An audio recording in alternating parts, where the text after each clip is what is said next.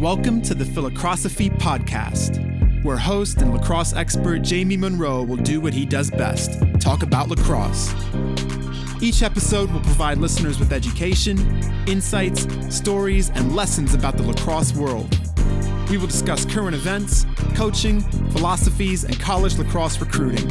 Now let's get started with your host, Jamie Monroe. How's it going, everybody? Thank you so much for tuning in to my podcasts. I've had so much fun doing them.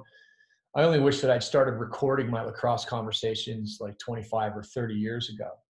Now, if you like these podcasts, you will love the content I've created in the JM3 coaches training programs and the academies. Whether you're a coach or a player or a parent, there's so much great information for you guys. I've done this content for men's lacrosse and women's lacrosse, for box lacrosse, field lacrosse, youth lacrosse. And the great news is I've created a 7-day free trial. So if you're tired of endlessly searching the internet for great content, just go to www.jm3sports.com/free trial. And you can get access to all of the content I've created for free for 7 days.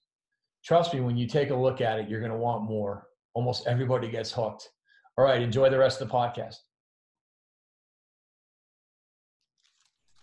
How's it going, everybody? Welcome to the 2020 Philocrosophy Podcast in-season edition with PLL head coach Andy Towers. We're going to break down Andy's top 20 and really fired up to be talking about lacrosse in lacrosse season. What's going on, AT? How you doing? Good. I'm above average still, which is really good. Yeah. Well, you're from New Canaan. So therefore, everyone's above average. That's not true. There's a ton of people way below average. Really? But it really depends on what you're talking about specifically, Jamie. But, academics and lacrosse, above average. Yeah. Okay. We are going to be doing a new format where we're going to do kind of like, pardon my interruption. And we're going to crank this off in about a minute 15 for your top 20. 11 through 20 will be a minute and 15, and then 1 through 10 will be 2 minutes and 15 seconds. We're going to get a breakdown. We'll go back and forth a little bit. But before we get going, I'm pretty excited to tell you that John Canaris sent me a Twitter message saying that he was really interested in getting the Oxia Time sponsorship going with us again, which I am so fired up about. John Canaris runs this company called Oxia Time, former goalie at Penn, and it's an awesome product. And apparently he's got tons of new schools. It's not just going to be Ivy League moving forward. And you should see the championship watches that the University of Virginia got. They're pretty sick. I bet they are sick. So let's get right into this. AT, you're on the clock. Talk to us about number 20, Princeton. Listen, Princeton, the last few years, as it relates to qualifying for the NCAA championship, has not gotten it done in that respect. With that said, they have probably the most electric player in the country in Mikey Sowers, and any team with a player like that on it has to be in the top 20, in my opinion.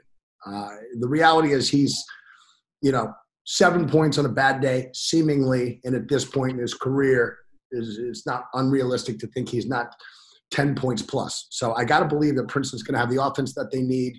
They got to lock down first-team All-American caliber defenseman and George Bond. They have to be in the top 20, but I have them no higher than 20. Also, joining the attack this year is Oregon freshman on the USA team, Alex Slusher. I saw this kid playing since he was probably an 8th or 9th grader, and, he's going to be a pretty interesting compliment because the kid has legitimate slashing ability. I think he's a lot like Drew McKnight. He's the guy that reminds me most of Alex Slusher. All right, any final comments? Nope, I'm commented out. All right, here we go. Okay, let's hear about number 19, Army. I just am really impressed with the job that Joe Alberici and his staff has done since his arrival there. Obviously, they graduate Johnny Cerdik, who's National Defenseman of the Year. AJ Barretto, I think was the kid's first name, the goalie from St. Paul's, who was one of the best goalies in the country. They lose those two guys, but they get Brendan Nichtern back, who I think put up about 80 points as a freshman last year. So I think that they're going to have offensive output. You marry that up with the fact that they're always ready to play. They play start to finish. They're very well coached. Based off their recent success, I don't think it's a bad spot for them at 19. Yeah, Joe Larisi, year in, year out, does as good of a job as anybody. They play great defense, and I feel like they finally have the scoring potential and when they do, they win tournament games. Yep. All right, number 18, UMass. Again, they just seem to get it done every single year, and that speaks to Greg Cannella and his staff and what they're able to do and the culture of the program. This is a team that's, one of the toughest teams in the country every single year. They beat you between the lines. They just don't beat themselves. They're tough defensively. They're opportunistic offensively. The question mark for me is who's going to fill the shoes of Sean Scanone. He was the first-team All-American goalie last year, and he's going to be greatly missed. But just knowing the way that UMass is so stingy on the defensive end, I expect them to be there in the end to play for the CAA championship and ultimately a berth in the NCAA tournament. Number 17. Towson, almost a carbon copy of UMass, a little more defensive orientated than UMass is, but a very similar team just down south. They got a great coach, Sean Nadalin. Again, they're there every single year. It seems like they win, 2 or 3 games they probably would be considered underdogs going into. And at the same time, they end up losing a game or two that you almost think that they shouldn't lose. But again, I see UMass and Towson as the 2 teams in the CAA. And so I like them in there at 16. There are some question marks with Towson as far as replacing the faceoffs. Yep. There's no question about it. Alex Woodall's success changed them, as any faceoff guy winning 70% plus will do. And he's going to be sorely missed. But again, this is a team that is very, very strong on the defensive end. And from what I've heard on early reports, defensively, they're going to be right there with the best teams in the country. They got the guy Smith, defenseman Kobe Smith, who's, first-team All-American candidate, score and transition. This is a team that's not going to try to outscore you, but you're going to have a tough time scoring goals on them. Yep, no doubt. And they got to replace Brendan Sunday in attack. And what was the name of that shorty that was just off the charts? Zach Goodrich. Zach Goodrich. Total stud. And so, obviously, lots to replace, but Coach Nadalin, similar, like you said, to UMass and Coach Cannella, these guys are just blue-collar. They're gritty. They play great team lacrosse. Yeah. And also, they got to replace their offensive coordinator, Anthony Gallardi, who took the head job at Stony Brook. And that's a huge shoes to fill as well. No question about it. All right, number 16, Loyola. Yeah, Loyola. Even though the elephant in the room is Pat Spencer is now gone, and the fact that he was such a high impact player for them for 4 years, and one of the best offensive players in the history of the sport. But they're going to have a new look, with the transfer of who's that mini guy? Chase Scanlon. Yeah, with Chase Scanlon transferring to Syracuse, I think they still retain, one of the most unique offensive players in the country in Kevin Lindley. I think I look at him as the best interior attackman in the country. With that said, he does need to play with some good passers in order to really, be appreciated. But I do see him expanding his role in the offensive end this year. I wouldn't be surprised if he carries the ball a little bit more, and he can dodge. But you got him as, I think, probably the best offensive player in the Patriot League. And then on the other end, you got Ryan McNulty, who's a playmaker between the lines to pull in his hands. Again, one of the best coached programs year in, year out. Kwani and Charlie Toomey and Mark Van. I feel comfortable with Loyola at 16. All right, so let's talk about Georgetown at 15. Yeah, Kevin Warren. I don't know if you can say anybody other than maybe Lars that has done a better job of resurrecting the passion within a program the way that Kevin Warren has done the last 2 years at Georgetown. I think they're coming off 2 successive Big East championships, aren't they? Yes. Beating Denver, 2 times in a row, and that's incredible. They do graduate some players, but they get a great transfer in your son, Colin Monroe. They got Jack Caraway. Is that his name? Jake Caraway, one of the best attackmen in the country. They got a great freshman player in Graham Bundy, Bundo's kid, who's a stud. And, I just think this is a team that is no longer a threat to lose games they shouldn't lose, and they are a threat to beat anybody on game day. So I like Georgetown in the top 15. Yeah, Coach Warren always has great defense too, and they've got their boy Gibby is a lockdown cover guy and can really help all of the matchups. Right. All right, so let's talk about number 14, Denver. Same conference. Yeah, Denver, again, is there every single year. They're a threat to beat every team that they play. There was a point a year or so ago where I felt that Denver may never lose a lacrosse game again. And to think that they've only won 1 national championship is kind of shocking because, you go back to like 2014 and I felt like they were going to win every national championship until Bill Tierney retired. But they haven't done that. They've fallen off a little bit. They are in a position where they got 2 great face-off guys back in the program, and if they can regain extreme dominance at that aspect of the game like they had with Trevor Baptiste, this is a team that's going to really thrive given the creativity that Matt Brown as the offensive coordinator they have and in the the playmaking ability of Ethan Walker and some other freshmen. So I expect Denver to be back in full effect this season. Interesting loss at Denver also with their defensive coordinator and Coach Orson moving on to Navy. Word on the street is that Coach Tierney is coaching the defense, which that's scary. It is scary because obviously he's the architect of the modern day defense. And if anybody's going to get guys to play and believe, it's going to be Bill Tierney. That's right. All right. So let's talk about number 13, Johns Hopkins. Right. This to me, I don't think Hopkins has gotten enough credit. I remember last year, the game that they played against Penn State, and I think it was in the Big Ten championship after they got destroyed the Sunday before. I want to say that they came back and they played Penn State as well as anybody had played them all year long. They had 2 wins over Maryland last year.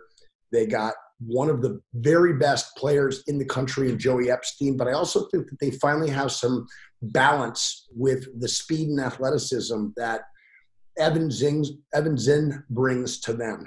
He's about 6'4". He's unbelievably fast with a bomb on the run. And if they can get some balance out of midfield scoring to offset teams loading up on Joey Epstein, and they continue to play fast and connected on the defensive end, I see Hopkins having a great season. I do. I was just at a Hopkins practice last Thursday, and I think you saw it. It was reported by Inside Lacrosse that Joey Epstein's out with a lower leg injury. So he's going to make a pretty big difference for him. Hopefully he'll be back.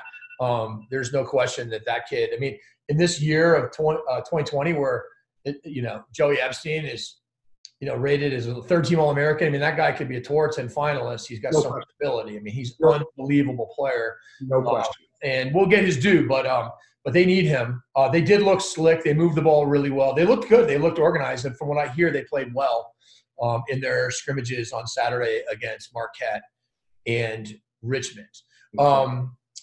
Number 12, High Point. Our boy Torps has just been really, really successful in building an unbelievable culture down there. It seems like even though the school itself is so nice, I know the people that have been down there and walked around the campus, you constantly hear the word country club thrown out there with how nice the grounds are. But you're not going to find a coach that instills a greater blue collar appreciation and approach to the game than John Torpy does. He's got the superstar talent in Knowlton. He needs to find an answer in the goal for the graduation of Tim Troutner. But if he can win faceoffs, they're going to score goals. They're going to be organized on the defensive end. And that nobody's going to play harder for each other and for their coach than the players on High Point. So I feel good with High Point. At 12, they do play an unbelievably tough schedule, which is, again, vintage Torp. They don't hide from anybody. They look and they hunt the toughest schedule that they can. And last year they were able to beat 2 Final Four teams in Duke and Virginia.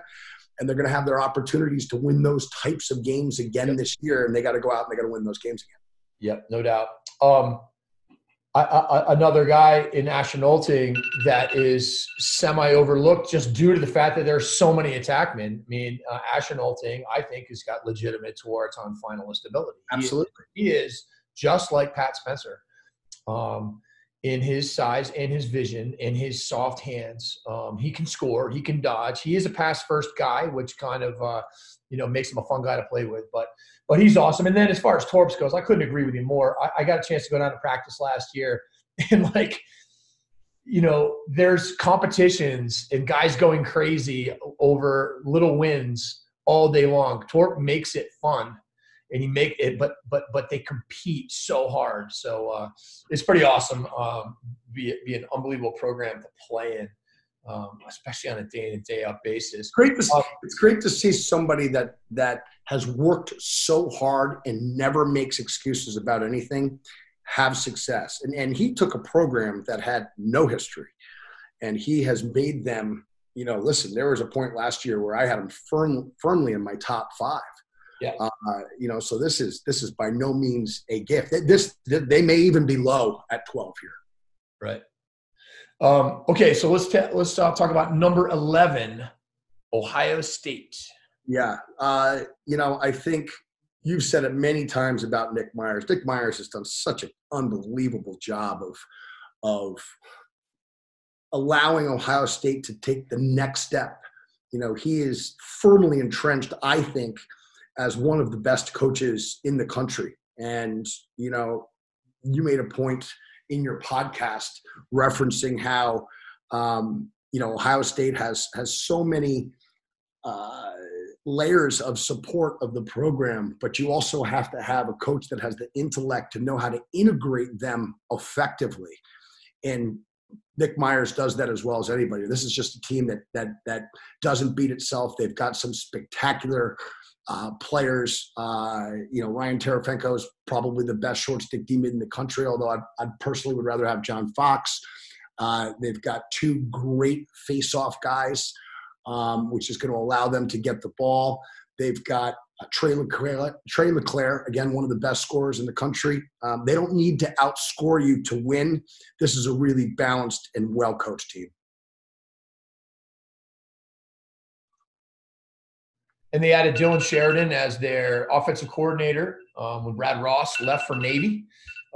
He was a head coach at Cleveland State, really innovative thinker, great guy. And on the defensive side with Travis Crane, awesome guy, great coach. And Coach Myers, I mean, listen, he has an answer and a solution and to everything.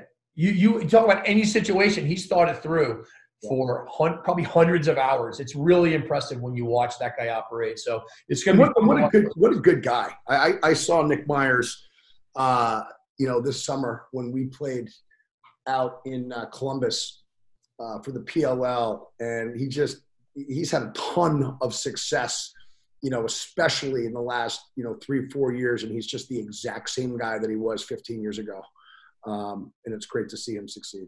Yeah, no doubt. Okay, let's talk about number 10, Duke. This is really low for Duke.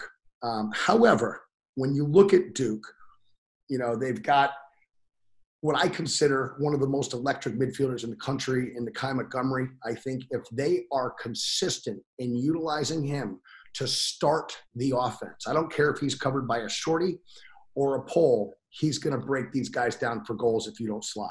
And I really see them needing to rely on him, especially early on, to create offense for this team.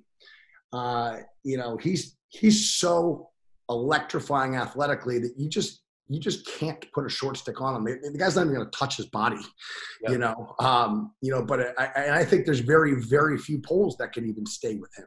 They are a little nondescript on the attack. They've got some great finishers, and I'm sure we'll see the emergence of, a dodging threat down there as well, but nobody sticks out to me, at this point. And then you go to the other end of the field, you've got what I consider to be the best defenseman in Division I lacrosse this year, JT Giles Harris. I predict he's the first defensive draft pick in the PLL draft in April.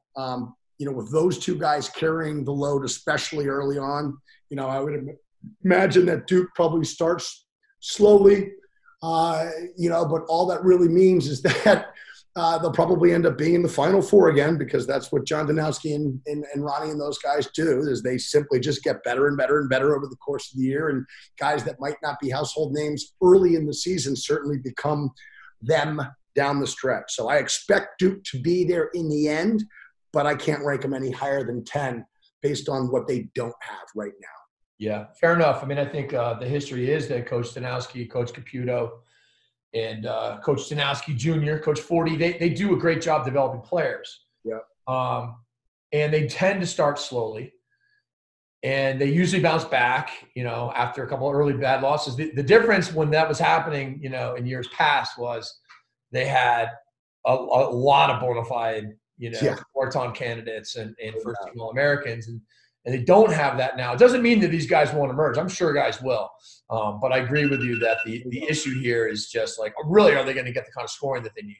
Because they got to love playing. I would love to play for Matt Danowski. Like, I love the passion that kid has. And obviously he's done it all as a player. I think if I was a recruit, just the appeal of going to practice every day with Ned Crotty and Matt Danowski, two of the best players, still two of the best players in the world. I mean, they may be a little bit on the older end, but those guys are still so unbelievably good. Number 9, North Carolina. Yeah, to me, the Heels really, shored up the position in the net. And to me, that's been the biggest issue for them, along with not having a true dodging attackman.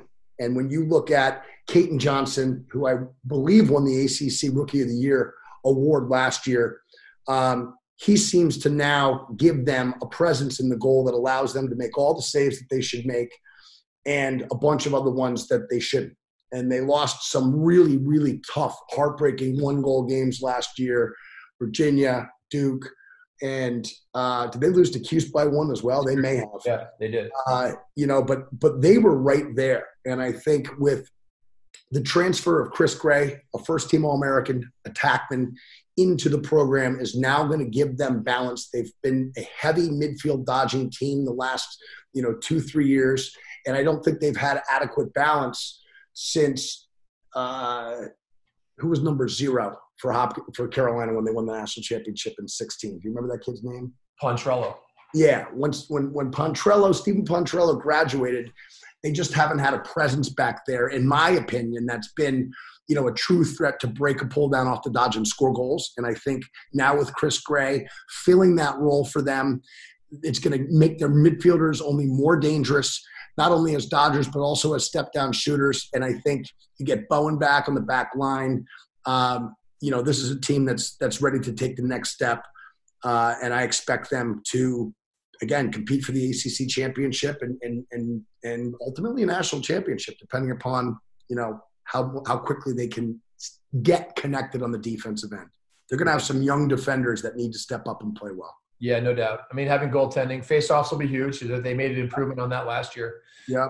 And Chris Gray, I mean, it's no secret. Anybody that has a first-team All-American dodging, playmaking attackman is going to be in the mix. No question. Zach Tucci at the X really gives them, the ability to compete with Petey LaSalle at Virginia. And again, I think he can go head-to-head with about anybody in the country.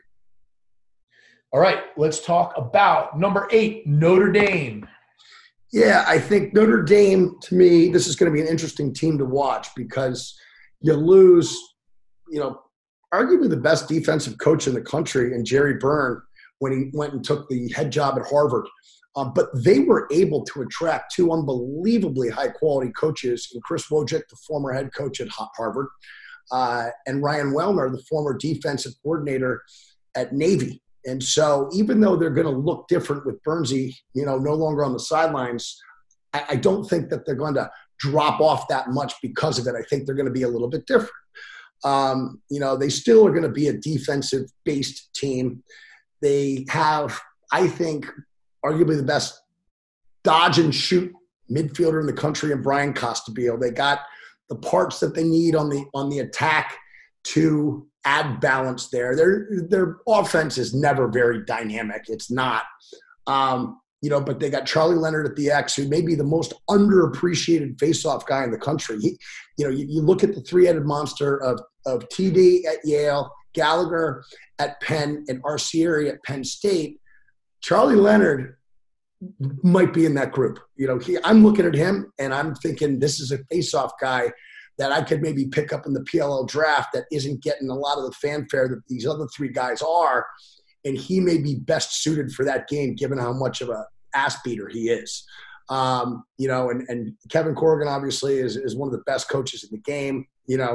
I like Notre Dame at 8, but I could have easily ranked them, 5, 6, or 7 as well. Yeah. Notre Dame, they've recruited very well.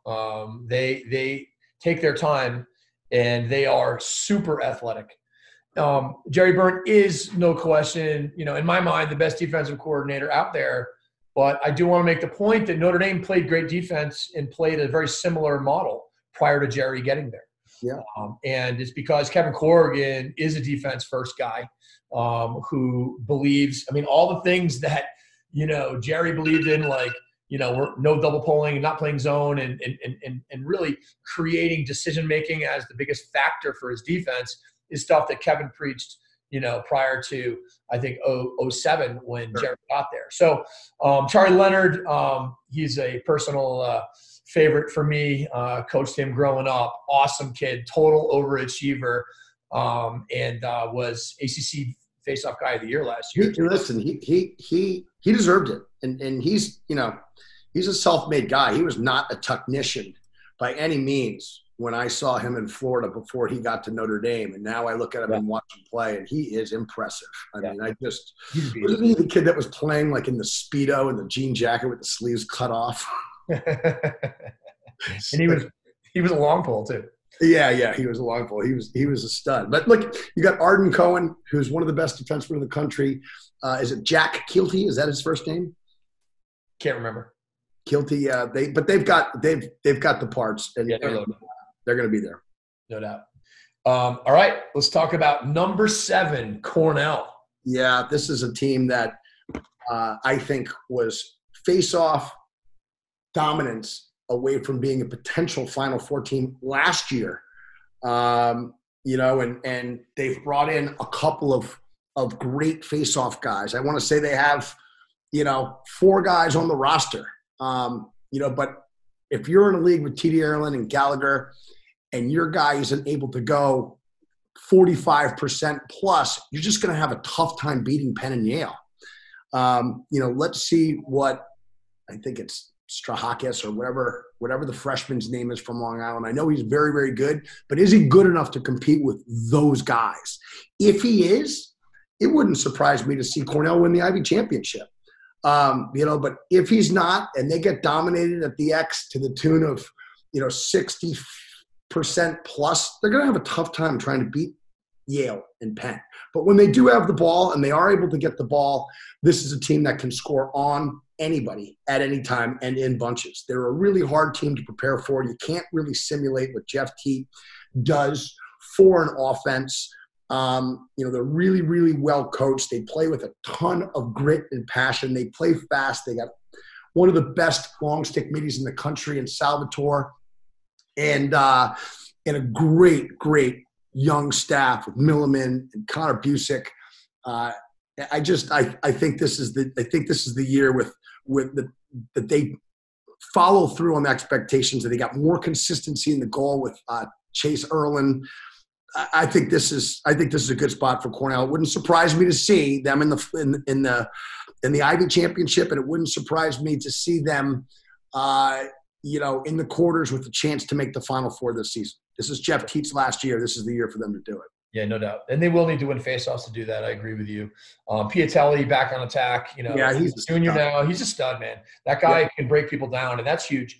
What they need on top of winning faceoffs is a few people that can break down pulls. That's really not Jeff Teat's game. I mean, he's going to score. He's going to get, I don't know, somewhere between 2 and 6 or 6 and 2 somehow every single game, anyways. But it's a lot better when there's middies. And obviously they lost Clark Peterson, who was a great and very underrated attackman, and also a great leader. He was a 3-time captain at Cornell. And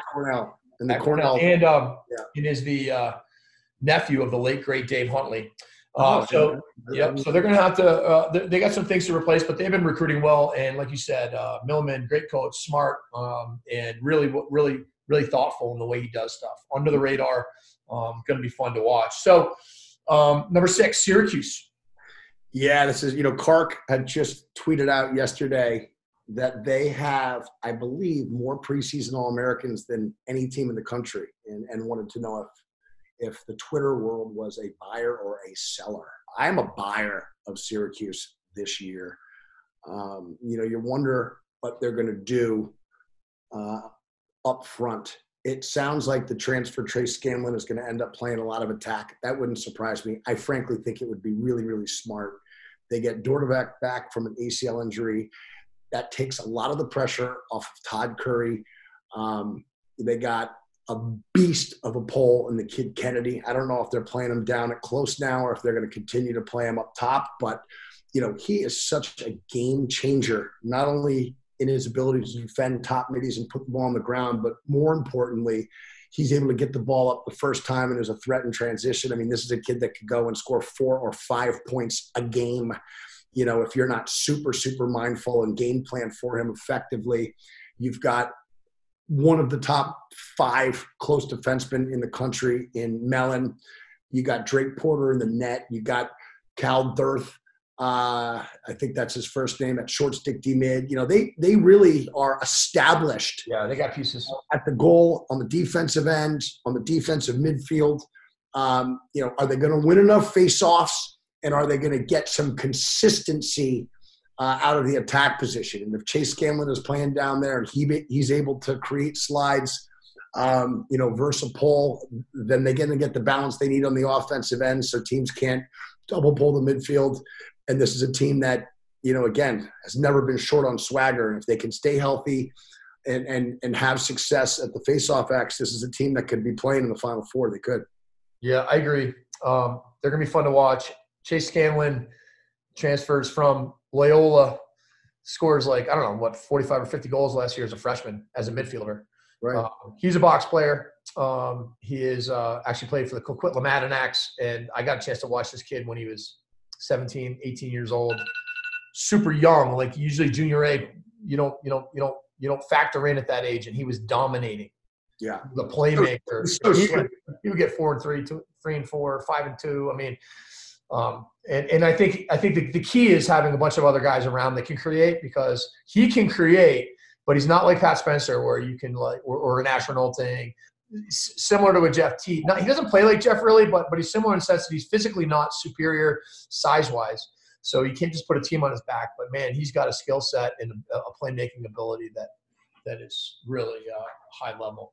All right, number 5, Penn Quakers. Yeah, look, Mike Murphy won the National Coach of the Year last year. Listen, he did such an incredible job of bringing that team together last year. They were in a little bit of disarray the year before that, and I think had his back against the wall a little bit. But to his credit, he went out and continued to schedule the most difficult teams in the country. You look at what Mike Murphy schedules at Penn and John Torpy does at High Point.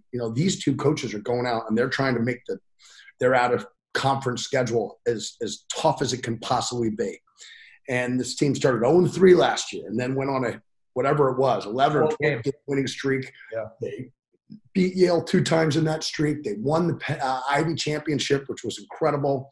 and I think that they're very deserving at 5. You look at their team, they're going to be a little different in the goal. But the fact is they get a transfer from Virginia, Patrick Birkinshaw, that I'd be surprised if he's not the starter for them day one. He's a stud. They've got a first-team All-American caliber defenseman, lockdown guy in Mark Ivanchek, who's just a man-child beast. They've got arguably, the best face-off guy in the country, but you got to say that T. Erlin's the best face-off guy in the country. But Gallagher, again, through 3 contests with him head-to-head last year was about 49%, which is, phenomenal. So he gives them the ability to get the ball back all game long. You've got the best overall midfielder in the country in Sam Hanley. You and I have spoken about him a little bit before. This is a guy that put up 70 points or so last year as a midfielder and wasn't really even, playing that consistently the first 3, 4, 5 games of the season, and then went on a tear. Yeah. And he can break down a short stick for goals. He can break down a pole for goals. I'd love to see him become a little bit more disciplined as a shooter and shoot lower or use more high bounce shots. I do feel that at times he lets the goalie off the hook, but he's so good at creating a high-quality shot for himself, and he's such an unselfish player in that, he's not hell-bent on scoring goals. He's hell-bent on his team scoring goals. If that means he's dodging and shooting, or he's dodging and feeding, or he's dodging to create a slide and hit the outlet, this is a guy that is a generational player, Sam Hanley, and just as a sophomore, he's got 3 years left. The fact that he was first-team All-American as a freshman last year is terrifying. Crazy. And culture seems to be in a good spot for UPenn. So I like UPenn right here at 5 really, really well. Yeah, I don't disagree. I mean, I will say I think the loss of the attackman, what's the kid's name again from Richfield?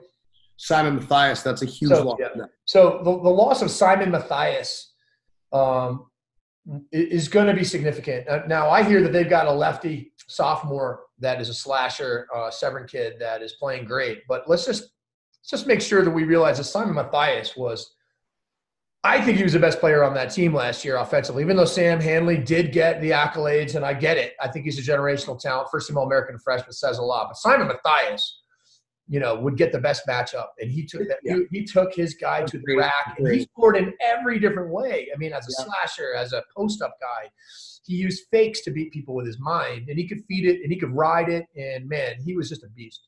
And stepped up in big moments. I'm with you 100%. I think he was an HM All-American, but I'm not so sure that, I'm with you that he wasn't Penn's most valuable player. Then they got Goldner, who's, 50 goals a year. They will lose Tyler Dunn, who did a lot of things for them as well. Yeah. But this is the year they need to win before Gallagher graduates. This is the year.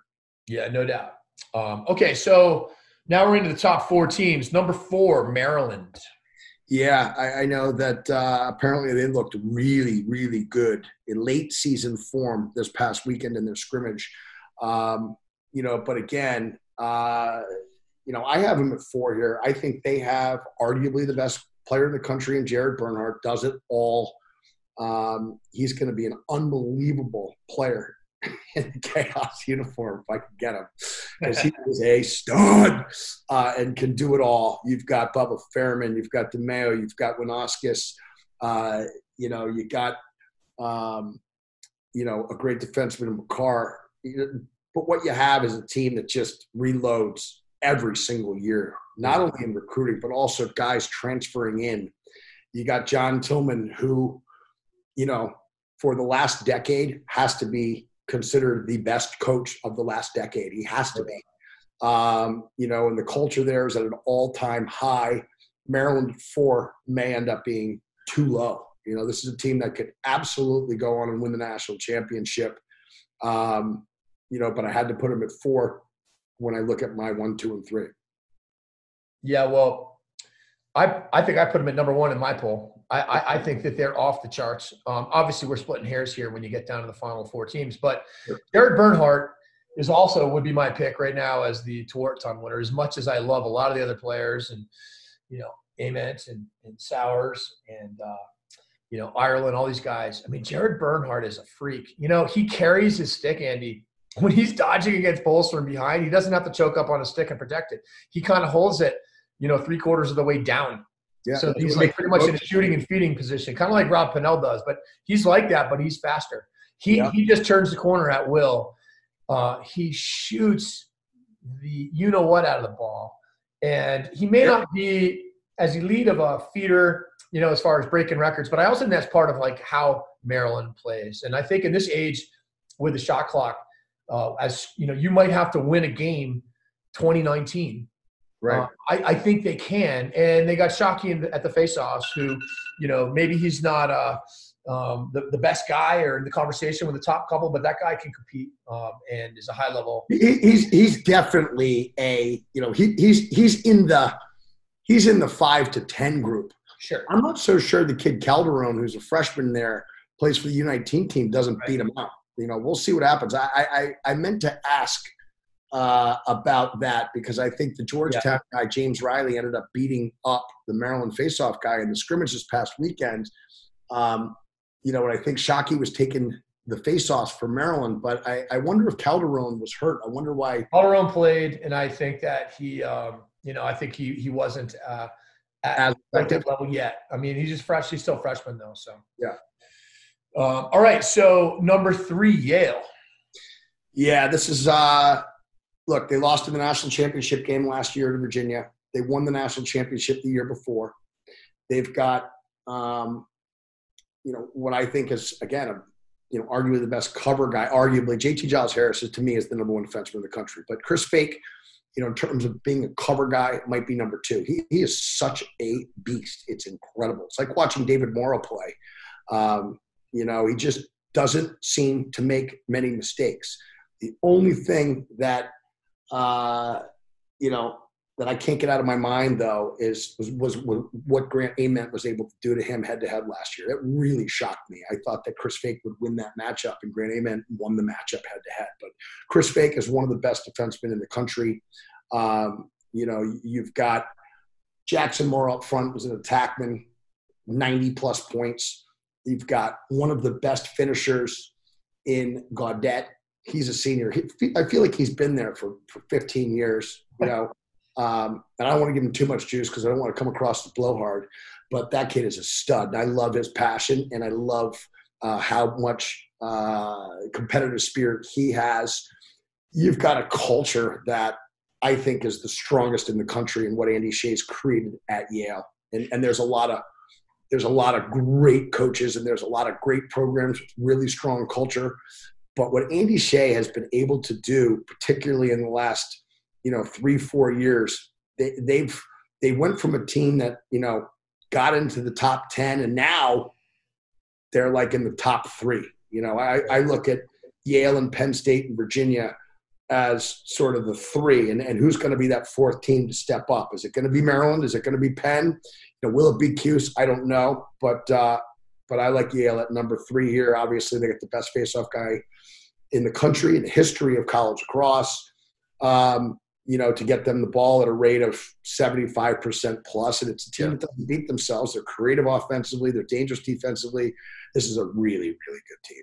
Yeah, no doubt. I mean, as far as the culture goes, I got a chance to watch a practice, and it's amazing to watch the players, basically be doing quality control, on the field. The coaches will be like, all right, we're doing this, let's go. And then the players are the ones making sure that everyone's doing everything the way that they're supposed to be doing, the way they've discussed it. And it's so obvious when you're there, and it's so impressive. The other thing I want to say is Matt Brando.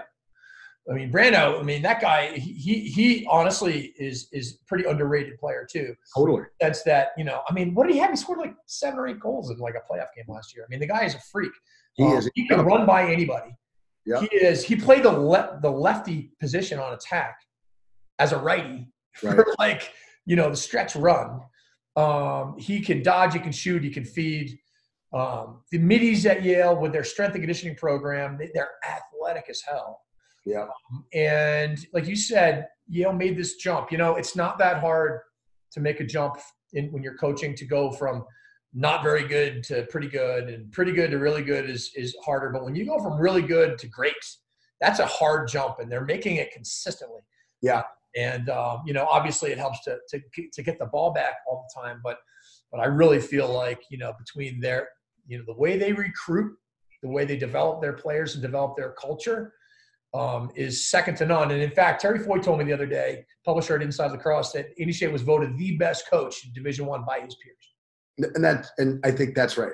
I mean, I think that's right. If you go back 10 years, you got to say John Tillman. But I think if you go back 5 years, you got to say it's Andy Shea. And right now, I agree. It's kind of neck and neck on that one too. All right, so number 2, Penn State. Yeah, Penn State. Parts of me wanted to put them number 1 just with how they were able to play last year. You've got the scariest combination in college lacrosse, I think, since Gary and Paul Gate and Grant Ament and Mac O'Keefe. You got an unbelievable dodging, quick, slick attackman that can go both ways, in Grant Ament. And then you've got probably the best stretch shooter in the history of lacrosse, college lacrosse, in Mac O'Keefe. And those two guys together, you look at the numbers they've put up, and those numbers support that statement. I realize that's a really big statement, but I stand by it. You factor in Gerard Arceri at the X, he just doesn't get enough credit. To me, he's the third best guy in the country, just ahead of Charlie Leonard, but behind Gallagher and T.D. Erlin. You've got, is it Colby McNeese? Is that the goalie that they have? Who's again, one of the best goaltenders in the country. They've got, a bunch of midfielders that, are between 10 and 25 goal scorers. And they're just playing at a pace that seemingly no one can match. You take T.D. Erlin off the field last year in those Yale-Penn State games, and Penn State wins those games. They do. But this is going to be a really, really tough team to play this year. To me, the challenge is keeping Grant Ament healthy, making sure, they got all their best players on the field. And if they're able to do that, I'm not so sure they wouldn't be the favorite to win the national championship this year. Just the only reason I have number 2 is because they didn't win the national championship last year. Yeah. But if I had to bet on one team, I think I would bet on Penn State. But I have them at 2. Obviously, Jeff Tambroni, we keep mentioning all these great coaches. I mean, Jeff Tambroni made Cornell, don't forget, Cornell, when Jeff took over in the early 2000s, unseeded Princeton as the dominant program in the Ivy League. Yeah. He won like 9 or 10 straight Ivy championships. Right. Was like literally Bill Tierney was still in the league. Exactly. When he was still in the league. And secondly, he was literally like somebody just chucking it over their shoulder away from winning a national championship as an Ivy League school, which was like really a sickening moment. I recall feeling I wanted him to win so bad. He's a great guy, and he's so smart. The other thing is that the way they play offense is so unique. I believe that it is truly, he has created this sort of positionless lacrosse motion offense that is like nothing we've really ever seen. Even though they've got the dominant player in Grant Ament, they balance the field. I mean, he still ends up with like 1 and 9, but he's not. But it's not like, all right, all we got to do is shut down Ament because everyone else is standing around. I mean, there's balance on that team. And then finally, defensively, they're going to get overlooked because the offense is so high powered. But Coach Stoner and Coach Tambroni, they're phenomenal defensive coaches because it's all about discipline. Yeah, I really want to see Jeff Tambroni win too. I mean, he's just he's simply one of the very, very best coaches in the country. And when he took that program over, I think everybody was expecting them to win instantaneously. And it takes a while to create the culture that's reflective of your personality. He's such a hard worker. He's such a smart guy. Yeah, so humble. He really is such a humble, understated guy. He is. And I agree. I love their offense. It's really, really dynamic. And I think to some degree, the scheme helps the players put up these huge numbers. But you look at Grant Ament, his 1 and 9 is so much different than Mikey Sowers' 1 and 9. And they're similar looking players, but it seems like Grant Ament just, gets his within the flow of the scheme. Yeah. Well, it seems like Michael Sowers, you got to flip him the ball and be like, all right, do what you do, bro. and it's just, it's fun to watch the players have such unbelievable statistical success without like playing selfishly. And that is certainly a reflection on the offensive scheme that they run there. All right. Number one. Yeah. Virginia, I think you have to do it. You look at what returns to that program. Let me say, and I said it earlier, Lars Tiffany, what he did last year with this team in the span of what, is this going to be his fourth season? Yeah, that was year 3 last year. So that was year 3 to win the national championship. When Bill Tierney took over Princeton, I believe he won a national championship in his 5th year. Yep. This is a team that when Lars took over, they hadn't won an ACC game in, a long 4 time. years or something. 4 years, not an ACC game had they won. And, certainly it's a reflection of, the improvement in the culture and what he's been able to do there. And Lars is a unique personality, and it is so great as somebody that was his teammate and knows him, to see him be able to get everybody to believe that his approach is the one that's going to allow them to get to reach their program goals, and they did it, and he earned it, and his staff earned it. He's got a great staff as well. But you look at what they return, just at the attack, you got Matt Moore, Michael Kraus, Ian Laviano, those 2 guys together as a group of 3, probably the best attack in the country as a group of 3. Yeah. They have the best stretch shooting midfielder in the country in Doc Zakin. I don't love the placement of a lot of his shots, but he's got such power that he can take a 16-yard shot and overpower goalies when the placement is, in a spot that makes the goalies have to move to make the saves. You've got the success of Petey LaSala at the X, who, seemed to play his best when the game was on the line repeatedly down the stretch of their season, helped them come back to beat Duke, to beat Yale. You got a goalie that stepped up and made the position his. You've got the best long stick midi in the country in Jared Connors, in my opinion. You got some underrated close defensemen. This is a team that's, as loaded as they are with stud players. The greatest attribute to this program is the culture that Lars and his staff and the players have been able to create such a short time here. I got no reservations putting them at number 1. Yeah, they deserve it. I actually went out to dinner with Lars and Stalfort and JP actually on Saturday night, and watched practice, and went to a coach's clinic right before practice. And it was funny because Lars was talking about culture, and he was like, I know. Nobody really wants to hear about culture. I was kind of that way too. Give me some drills, give me some X's and O's. But he's like, we focused on culture, and it has made a massive difference in our program. And the one thing I do want to say is that although Virginia hadn't won games, the cupboards were full. Those guys that you mentioned that are all sort of first-team All-American caliber are guys that were recruited by the old regime. But the fact is that Lars has been able to make them into a national championship caliber program, and it's sick to watch. We were watching some of the highlights actually from last year's championship. Some of the goals that Matt Moore stuck in like the semifinals. Are you kidding me, man? He doesn't get enough credit, that kid. Like, Michael Kraus is such a stud. He does so many things well for them. You could easily put Michael Kraus on the right side and he'd put up the same numbers. He's so good. But Matt Moore really, is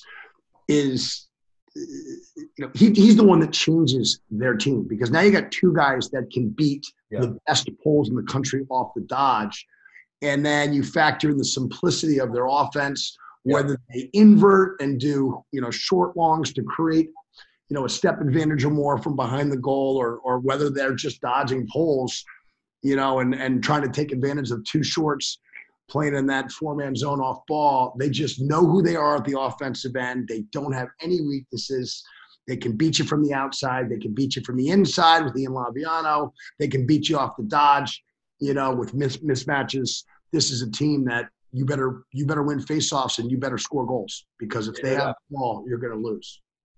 And some credit to Kip Turner, who has really developed the goaltender position, and obviously Sean Kerwin, who's really one of the brightest young offensive minds in the game. They play such, like you said, a very simple style of play where they don't – it's so funny because they're like the one team in the country that just doesn't have to dodge shorts at all if they don't feel like it. I mean, Michael Krause can blow by his guy. Matt Moore can blow by his guy. Doc Zakin will slam into you and just hammer the ball. And they've got some new talent coming also. They got this Canadian kid, Peyton Cormier, who has just got high-level lefty skills. Look for them to do a little bit more pick action on the wings, but they're going to be fun to watch. No doubt. So, AT, that was a blast to go through that. Give me your Tewaaraton finalists and your Final Four, if that's unless what we've gone through is a Final Four. I could do that. So how many finalists? 4? Give me 5 finalists. 5 finalists. Okay. I am going to say my 5 finalists for the Tewaaraton will be Grant Ament, Michael Sowers, Jared Bernhardt, Jeff Teat, and T.D. Erlin.